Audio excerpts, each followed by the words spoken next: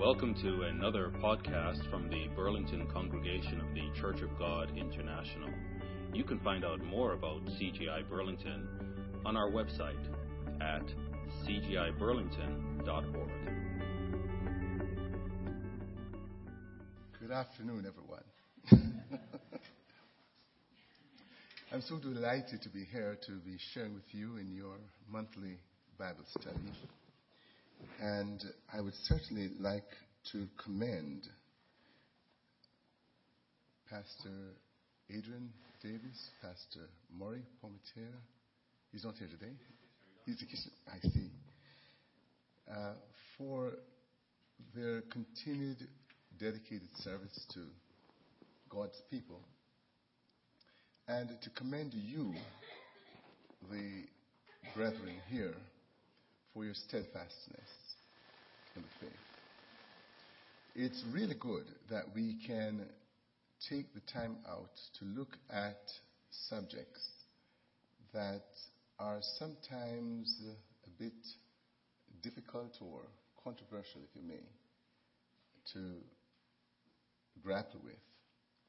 And the subject we have at hand is certainly one that falls in that category. And so I would like to ask for your patience in trying to listen through the presentation. I would like at the end to be able to interact with your questions. This subject certainly cannot be thoroughly exhausted in any single presentation. But it certainly will present quite a bit of food for thought and some answers to some of the more difficult issues that may be on our mind as to whether Jesus is God, the divinity of Jesus Christ. Now, the question as to whether Jesus is God is not a modern issue. It's an age-old issue that had its origin in the first century, just when the church began. And there were many who resisted the idea that Jesus is God. And the apostles, they had challenges on their hand, trying to convince those who sought to oppose the idea that Jesus is God. If you turn with me to 2 John 2 and 1 John 4, you can keep your finger there, verse 2 again. It brings out to us the fact that the Apostle John was contending with and seeking to combat the opponents to the scriptural teaching that Jesus is God. And he characterized those who opposed this doctrine as antichrists and deceivers. Now that is very important because we are 2,000 years removed from the actual Christ event. And therefore, the more reliable sources for answering this doctrine must also depend upon those who had the first-hand information on it. And one such person was the Apostle John. What was the teaching of the apostles? In reference to Jesus Christ, first of all, keep your finger where you are, but John 1:1. That's the book of John, chapter 1, verse 1. It declares, "In the beginning was the Word, and the Word was with God, and the Word was God. Now that's a very, very clear statement. It goes on in verse 3, through him all things were made, and without him nothing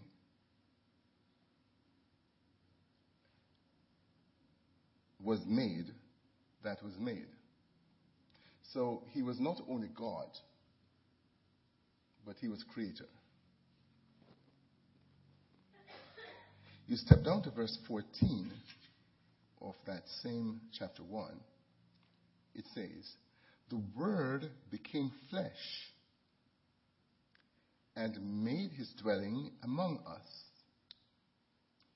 We have seen his glory, and the glory of the one and only who came from the Father, full of grace and truth.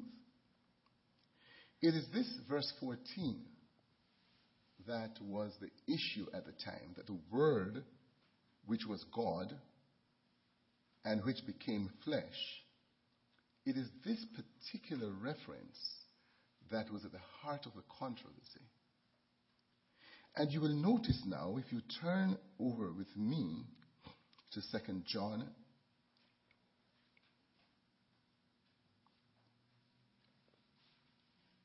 and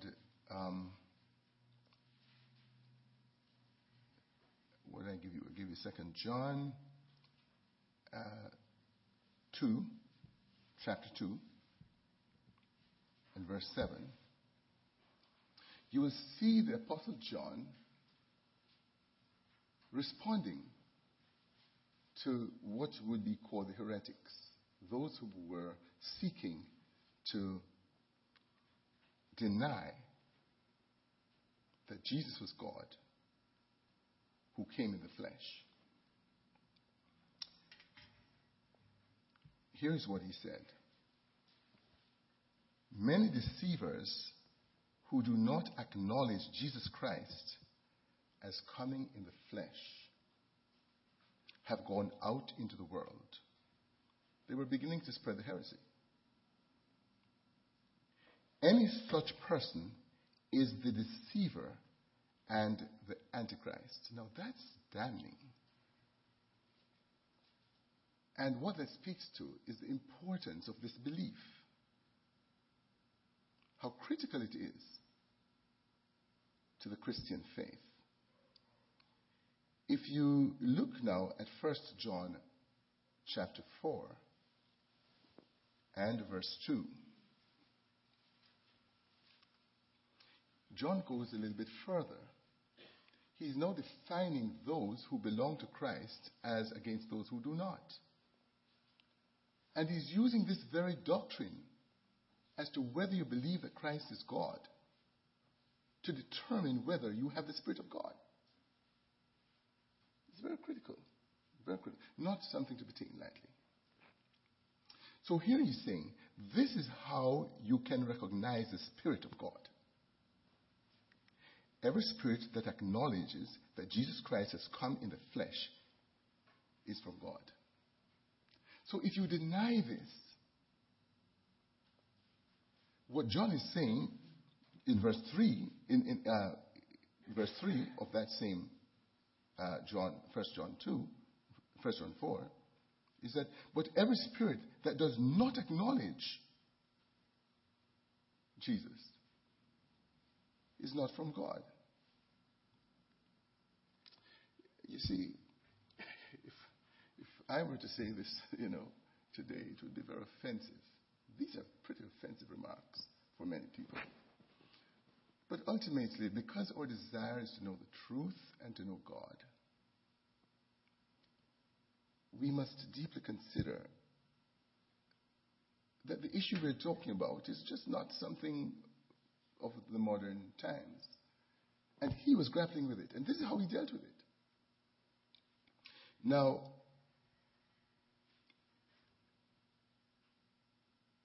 why was the issue so important that John would have made these extreme statements? Because one may say Jesus coming in the flesh, we all agree. But what really is the nuance here? What really is the underlying issue here? Why is it important for us to believe that Jesus Christ came in the flesh? And what is it that was causing those who were opposing the view to say he had not come in the flesh? In the first century, there were what were called the Gnostics, eventually came to be called the Gnostics. This was a kind of a pagan Greek philosophy. They had a view that everything that is physical and material, including the human person, the flesh, is evil. And therefore, if it is evil, there is no possibility that a holy, righteous being, God, would inhabit the flesh. This was the issue. That is why John says, well, anyone who does not believe that God, that is why it became an issue. Because the issue was God could not inhabit the flesh. That alone is sufficient to tell us that there was something phenomenal about the idea of Jesus Christ in the flesh. It was God who came in the flesh. When we understand these nuances about the subject we're discussing, it eliminates many of the small points, because you can find little things and try to throw them like darts. But understand the big picture. And then the other things begin to dissipate. And that is what is happening here. So it is this heresy of Gnosticism that essentially is what John was contending with. And for that reason, he was warning everyone in the church, do not follow these people. Do not listen to them. They have a completely different idea about human flesh, the material world, and how God relates to it. Having laid the background, let us now be very clear. The Bible teaches that Jesus is God. That's not guesswork. It's very clear. The first reference I gave you was from John 1:1, which says the Word was God. That's very explicit. Now, there are some who take that statement and say, no. It's the Word, the spoken Word of God, that finally inhabited flesh, not a person. So there was no such person as the Son of God prior to the manifestation of Jesus in the flesh. That argument is raised, and we must be aware of it. It's a subtle argument. But in the very verse of John 1 and verse 3, it didn't just refer to the Word. It also said, through him. If it were just a word, if it was just a spoken word, you say through it. This is a person. Through him, all things were made. The Word was him. The Word was a person. So we need to get that out of the way. There's no need to raise that as an objection.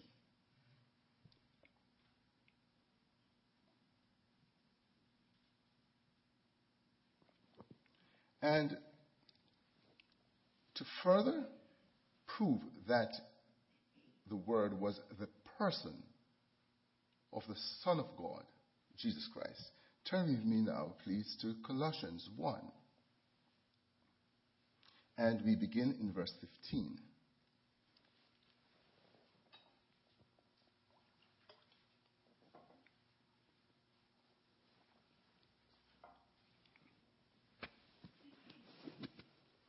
Speaking of Jesus Christ, the Apostle Paul says in Colossians 1:15, He, Jesus Christ, is the image of the invisible God, the firstborn over all creation. And then verse 16 now supports what John said, that he created all things. For by him all things were created. Things in heaven, things in the earth, visible and invisible, whether thrones or powers or rulers or authority, all things were created by him and for him. The angels were created by him. Everything, visible and invisible. All things. It would be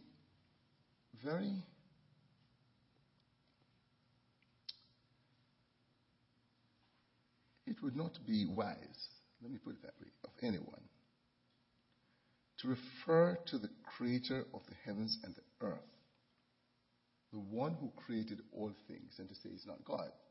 To say that that is not God would be really totally defiant of the scriptural teaching about the creator of the heavens and the earth. The psalmist says the heavens declare the glory of God. The creation is declaring the glory of God. So whoever placed it there is God.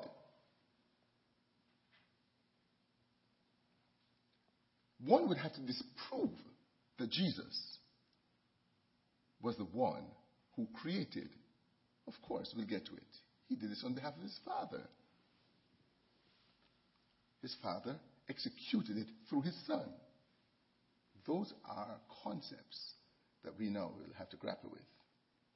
But before we get there, let's not jump over the fact that Jesus Christ is the creator of the heavens and the earth. He is the one that God commissioned to do it. And therefore, it is foolish to deny that Jesus is God, having the evidence that he's the creator of the heavens and the earth. And then it goes on in verse 18, and he is the head of the body, the church. He is a beginning and the firstborn from among the dead, so that in everything he might have the supremacy. Verse 19, for God, that's his Father, was pleased to have all his fullness dwell in him. That's the point we're going to come to. Because Jesus Christ is not the ultimate authority. He's the Son of God. But his Father has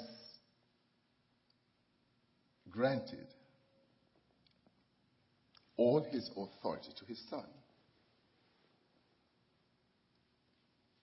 So, what we're going to come to later is to understand the family concept of God.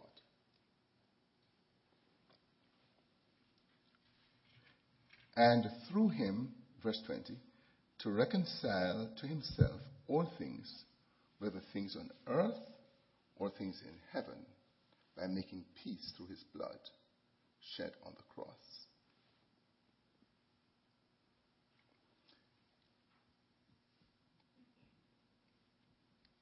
So, there's no basis for us to say that the creator of the heavens and the earth is not God. And in fact, let's take it a little further to see how this works out. Because what we are saying is that Jesus Christ, the Son of God, was a person God commissioned to create the heavens and the earth. And not only to create, but to sustain. The whole world and everything in the heavens and the earth is being sustained right now by Jesus Christ. Everything. He is the one that God has given all of this power and authority to. However, there comes a point when Jesus will have completed all of this exercise, the creation and everything. And finally, you will see that relationship coming out a little bit clearer, because you'll see now that Jesus is now handing over to the Father all of this work that was given to him, and how this family structure is going to be settled. Turn with me, please, to 1 Corinthians chapter 15, and beginning in verse 24.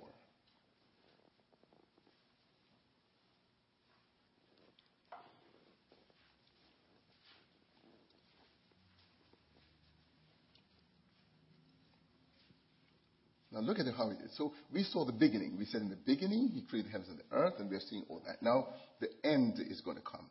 So you're going to look at the whole. So what we're looking at here is still the big picture. Then the end will come, when he hands over, he, Jesus, the kingdom to God the Father. See how clear it is in your Bible? The Father is the one who has absolute authority. He has granted that authority to his Son to do all of the work that has been done. But in the end, the Son will now hand over. He will have completed the project, if you may, and handing it over to his Father. So it says, he hands over the kingdom to God the Father after he has destroyed all dominion, authority, and power, which is the power of Satan and whatever. Verse 25.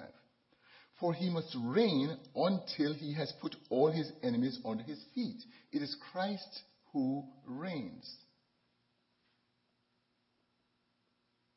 He is the person that is doing everything. Everything. I mean, we are human beings, and we, have sons, and we do delegate and step back somewhat and allow that son to take charge. We know that. It's not foreign to our thinking. Why? And this is why it's important to understand the family structure of God. Why it is that when we refer to God, we are referring to a family of beings. Not only the Father. There are times when you're referring to the Father when you use the terminology God. There are times when you're referring to Jesus Christ when using the terminology God. There's times when you're referring to the whole family. In the very way that you can use the terminology man. There's a time when you can be using man to refer to an individual man. There's a time when you can be using the terminology man to refer to all of mankind. These are the concepts we're working with.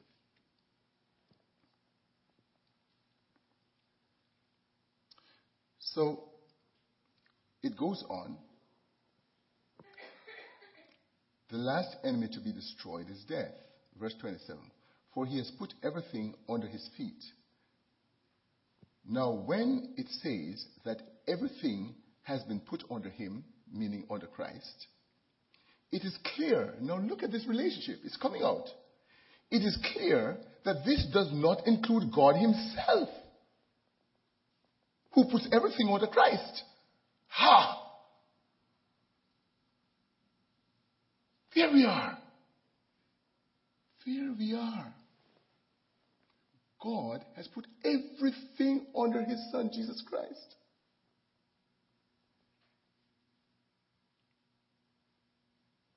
Including worship of Christ. And there's coming a time when all of this now is going to be handed over to God. Verse 28. When he has done this, then the Son himself will be made subject to him who put everything under him. he will be made subject to his Father, God. He still is subject to him, but at the end, he will not now be the one who has it all in his hand. The Father will now, and the Son, and all the sons of God, meaning all the children of God, who by then will have become beings like Jesus Christ, God beings, will all dwell with God forever. Notice the many other acknowledgments of Jesus God. In John 1, I'm just going to give them very quickly. John 1:18, no one has ever seen God but God, the one and only, meaning Jesus Christ. He's the only one who's ever seen God. No one else.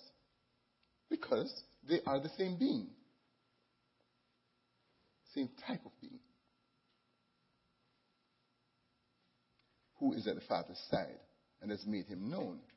So if Jesus is not God, what do you say he is? Are you saying he's an angel like the Jehovah's Witnesses do? He created the angels. You saw that. So what are you saying he is then? Who created the angels? Who created mankind? Who created the heavens and the earth? Who created all things, visible and invisible? Is he God? Are you going to deny that he is God? Can you deny that he's God?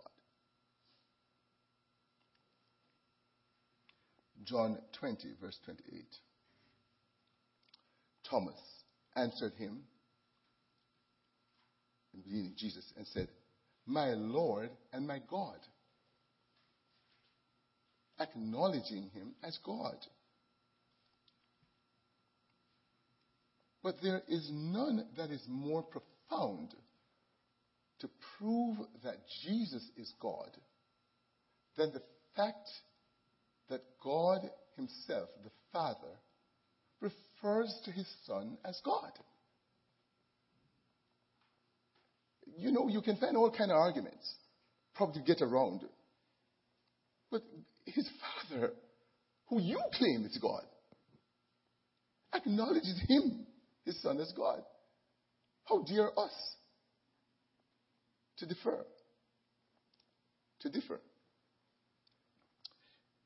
So, in Hebrews 1:8, which is actually quoting the Psalms, so this appears in the Bible twice. In Hebrews 1:8, it says, but of the Son, he says. Let's anyone get around and say, no, he wasn't speaking of the Son, those kind of arguments that people can raise.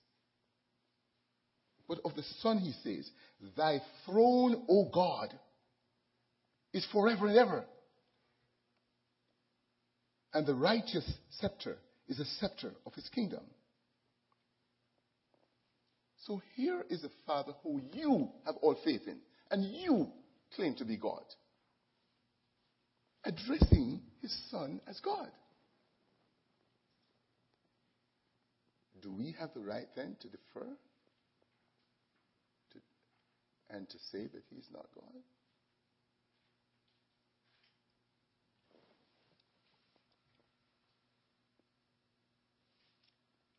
If you look in Psalms 110 and verse 1, there too you will see where the psalmist, in speaking about both the Father and the Son, he says, the Lord said unto my Lord. He's speaking of the Father, he's speaking to Jesus the Son. The Lord said unto my Lord, sit thou at my right hand till I make your enemies your footstool. Those references are not applicable to any other than to God. So in light of these clear statements, and in light of that very clear background of this issue, which the Apostle John signed off on, to make it clear, look, if you don't believe that Jesus is God, look, that's not the Spirit. It's not the Spirit of God. There's in you. How then do we address the question, and there are the scriptures, which say there is only one God. Because there are scriptures. And those are God's word too. So you can't skip over them. Because there are. You turn, for example, to 1 Corinthians 8 and verse 6. And it says, but to us there is but one God, the Father, of whom are all things, and we in him, and one Lord Jesus Christ, by whom are all things, and we by him. You see now, that's earlier example. That is the Father working with the Son. And the Son who created was the Father who gave him the authority. So you cannot deny that it's the Father who is the creator of the heavens and the earth. The method by which it was created was through his Son. So this does not dismiss the claim that Jesus Christ is God. Because it is telling you that he's the creator of the heavens and the earth too. It's telling you there. So you can't use this scripture now to dismiss all of what we have said before. You look in 1 Timothy 2, verse 5 to 6. And it says there, for there's one God and one mediator between God and man, the man Christ Jesus, who gave himself a ransom for all.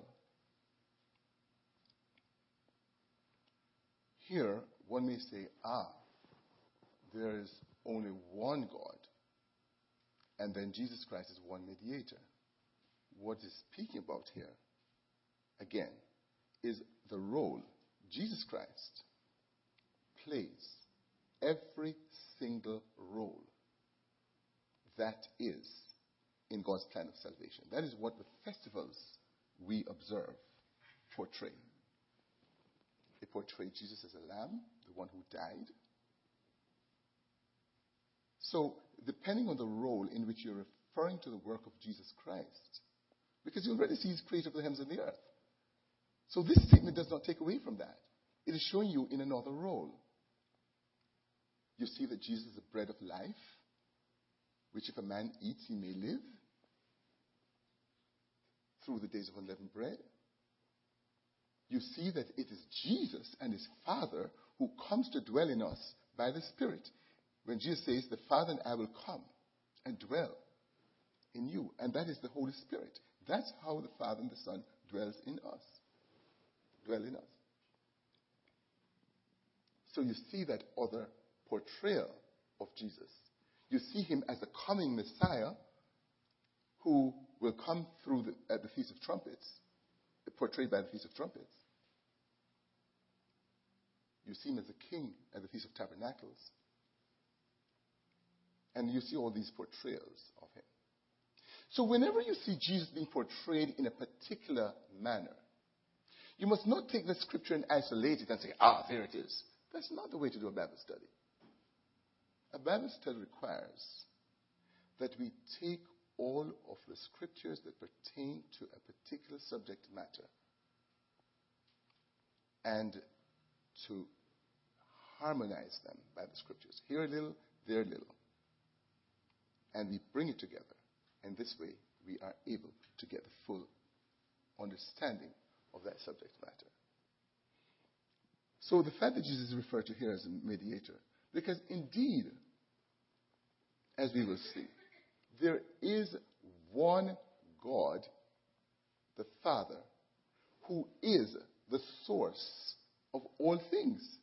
He is also the source for Jesus Christ. That's a subject for a discussion by itself. In John 5:7, Jesus makes it clear. He says, as the Father hath life in himself. Listen to this. Jesus speaking. So hath he given to the Son to have life in himself. Jesus declaring that the life in him is given to him by his Father. Say what you may about that. Blame John 5:7. But that's where it's written. So the Father is the source of life, the source of authority, and all these sources.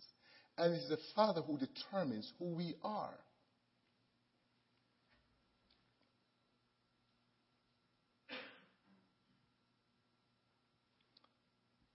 So the question is, since there is only one God, how then is Jesus God?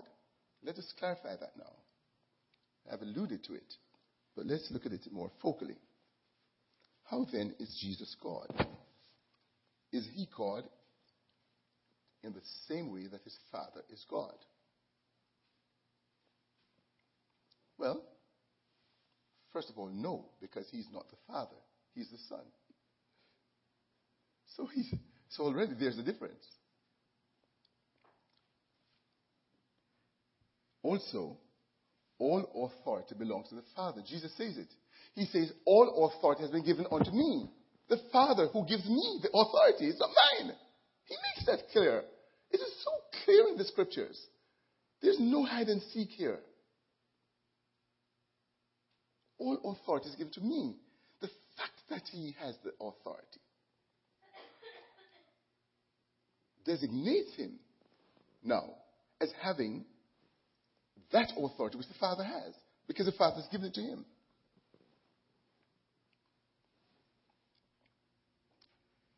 And Christ himself makes a point. My Father is greater than I. They're not the same. The Father is greater than the Son, as happens in most family circumstances. The Father is the authority. So there's no, nothing being under the table here. Everything is above board. He's making it clear. So, in what way is Jesus God, even without that authority? Jesus is God because he is exactly, fully, in every way, the same nature as his Father, as his Son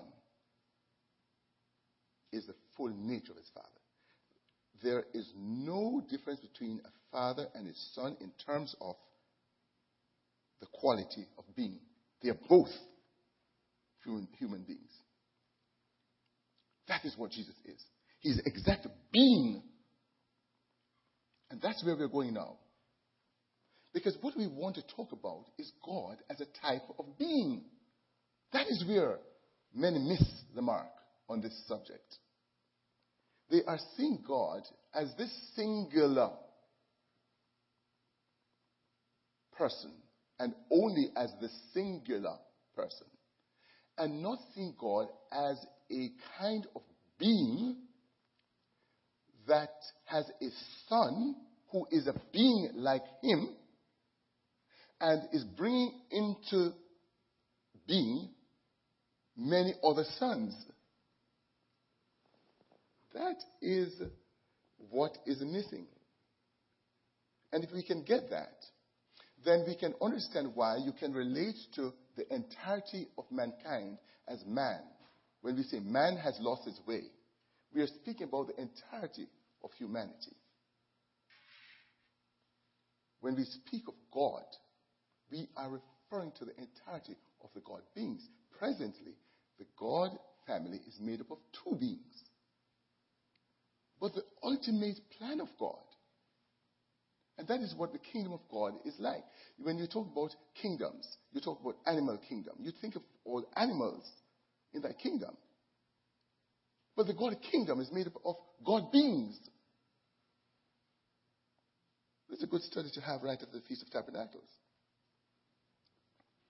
Because it helps us to understand this concept then of how you can refer to God and you're referring also to his son. And you're going to be in the future referring to all of the family of God as it goes.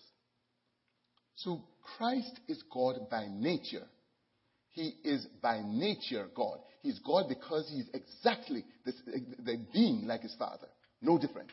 Just the way a human being when that human being has an offspring, that offspring is exactly like.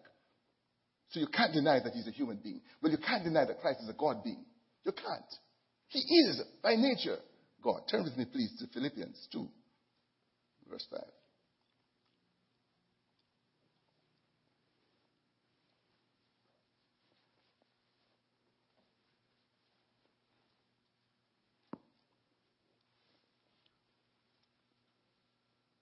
Philippians 2, verse 5 says, your attitude should be the same as that of Christ Jesus, who being in very nature God. He is God by nature. He's God because of the kind of being that he is. Can't take it away from him.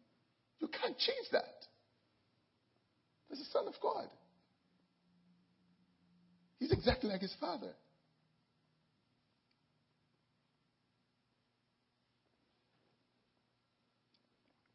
And so it says, and did not consider equality with God, because he was an equal being, something to be grasped, meaning to hold on to, but made himself nothing. He allowed himself to be transformed from a God being to a human being. And that is a big story. That is what these heretics were doing, to say, no, God cannot become man. But Christ left off of the kind of being, the quality of being he was, and decided to take on human flesh. So it says, but made himself nothing, taking the very nature of a servant. So there's another nature. That's the human nature, being made in human likeness. So there was a change in the kind of being, so that Jesus became man. As man, Jesus was a pure human being, except for two or so things. One is, he was a perfect human being, without sin, absolutely without sin. He had the full character of God, his Father, even while he was a human being. And Jesus was given power by his Father,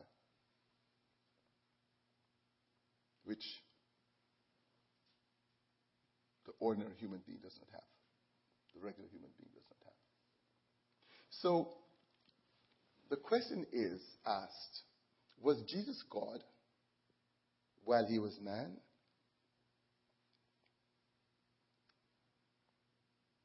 Here's how it is answered in some other quarters. In some other quarters, they say, yes, he was God while he was man. And the way that happened is that he was operating in two spheres. He had that God nature still, and he had the human nature. So when he died as a man, he still was existing as a God nature. Now, do you know where that comes from? It comes from the same erroneous doctrine about the immortal soul. That's where it comes from. That's where that concept comes from. When Jesus died, he really died. And the question is whether God can die. When Jesus died, he really died. And as a man, he really went out of existence. Remember, Jesus is not the source by himself. Is not the source of life. He says, as the Father hath life in himself. It's his Father. So the Father is the one who gave his Son that he may die. And it is the Father who eventually will raise him up. by his Spirit. And so, the sacrifice that Jesus made was not only to become man, to this lower level of existence, but was also to give up his life. Jesus could sin, just like the first Adam. That's why he's called the second Adam. He did not sin, but he was vulnerable. That is why he could be tempted. The temptation that Satan came was not a fake. It was the strength and power of his commitment to what is right and what is holy and what is good. Why he did not yield. But the temptation would make no sense. So he did not say, the Lord your God cannot be tempted. Because he was man. He said, thou shalt not tempt. Because Satan came in order to do all of that. So, Jesus is by nature God. He gave up the God nature and put on human nature. So when he put on the human nature, he became man. It was a transformation. You know what that is in the Bible to tell us? That is in the Bible to tell us what man's hope is. That man will one day put on the God nature. And when we are changed into the God nature, we won't be human nature anymore. So look at that. So when Jesus put on the human nature, he was not in the God nature anymore. He put on the nature of man. So Jesus is not God in the sense of being the ultimate authority, but in the sense of having the exact nature of God. However, his Father gave authority to him. So he had the authority of God. It's a son. He's a son. He's a son of God. So God is a kind of being. And the nature of God is what all of us are striving to put on. If you look with me, please, at Genesis 1, verse 26, you notice there that in creating man, it says God made man not after the animal kind, but after the God kind. Because that's the object of man, that man will ultimately become part of the God kind. And so the process of creating man to become ultimately, and that is the work that Jesus Christ is still carrying on. That is why he has not yet handed over to the Father. The creation is still in process. The creation of man is still in process. It's not complete. And it's not until it is complete that Christ will hand it over to his Father. So, we see there that God said to Jesus Christ, who was with him, let us make man. And so, they made in our image. So man was made in the likeness of God. So God is a kind of being. That is an important point for us to resonate. So, we have God beings and we have human beings. We have God family, we have human family. And God truly is a family. I'm going to use this now, Hebrews 2 verse 5, in order to close off this aspect of the Bible study. We can get into the questions thereafter. There's more that we can do in the question and answer period. But you turn with me to Hebrews 2 verse 5, so that you can again see this big picture of what God is doing. And why Jesus became man, came to be in the flesh. and how the God family will come into being and how it works. Hebrews 2, starting in verse 5. It is not to angels that he has subjected the world to come. That is a very good opening statement. Because the world to come is now going to be subjected to rulership. But it's not angels. Even though the angels are now above man. It's not. But there is a place where someone has testified. What is man? That you are mindful of him, the Son of Man, that you care for him. All of this here explains why Jesus now became man. Because what God is showing is what man will become and can become. And so the question is being asked, what is man? What is all of this going on for? Why do we exist? It continues. Verse 7. You made him a little lower than the angels. You crowned him with glory and honor and put everything under his feet. In putting everything under him, God left nothing that is not subject to him. Now, look at all of that statement. But look at what follows. Yet, at present, we do not see everything under him. Because God created man in his image so that man will be exactly like God, but the process is not complete. So although God created man, that everything will be under him, yet at present we don't see everything under him. That process is still in train. However, verse 9 gives us a picture, and that's why Jesus came. But we see Jesus, who was made a little lower than the angels, now crowned with glory and honor because he suffered death so that by the grace of God he might taste death for everyone. Okay. So now we are seeing, so that's why he sent Jesus. And you made him a little lower than the angels. So Jesus was lower than the angels. It's not that he was God in the being that he was. He really was transformed. That's the way we'll be transformed. In the twinkle of an eye, we become.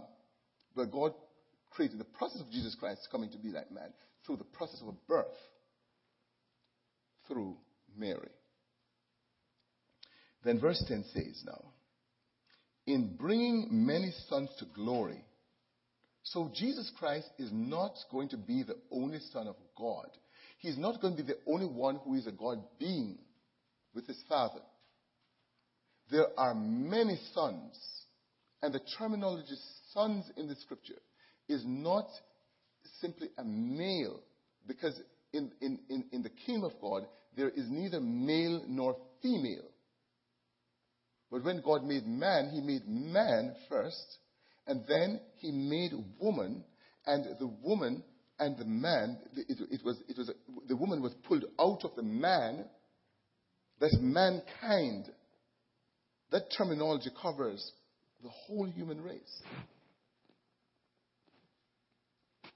And it goes on. In bringing many sons to glory, it was fitting that God, for whom and through whom everything exists, that's the Father, for whom, through whom everything exists, should make the author of their salvation perfect through suffering. That's Jesus Christ.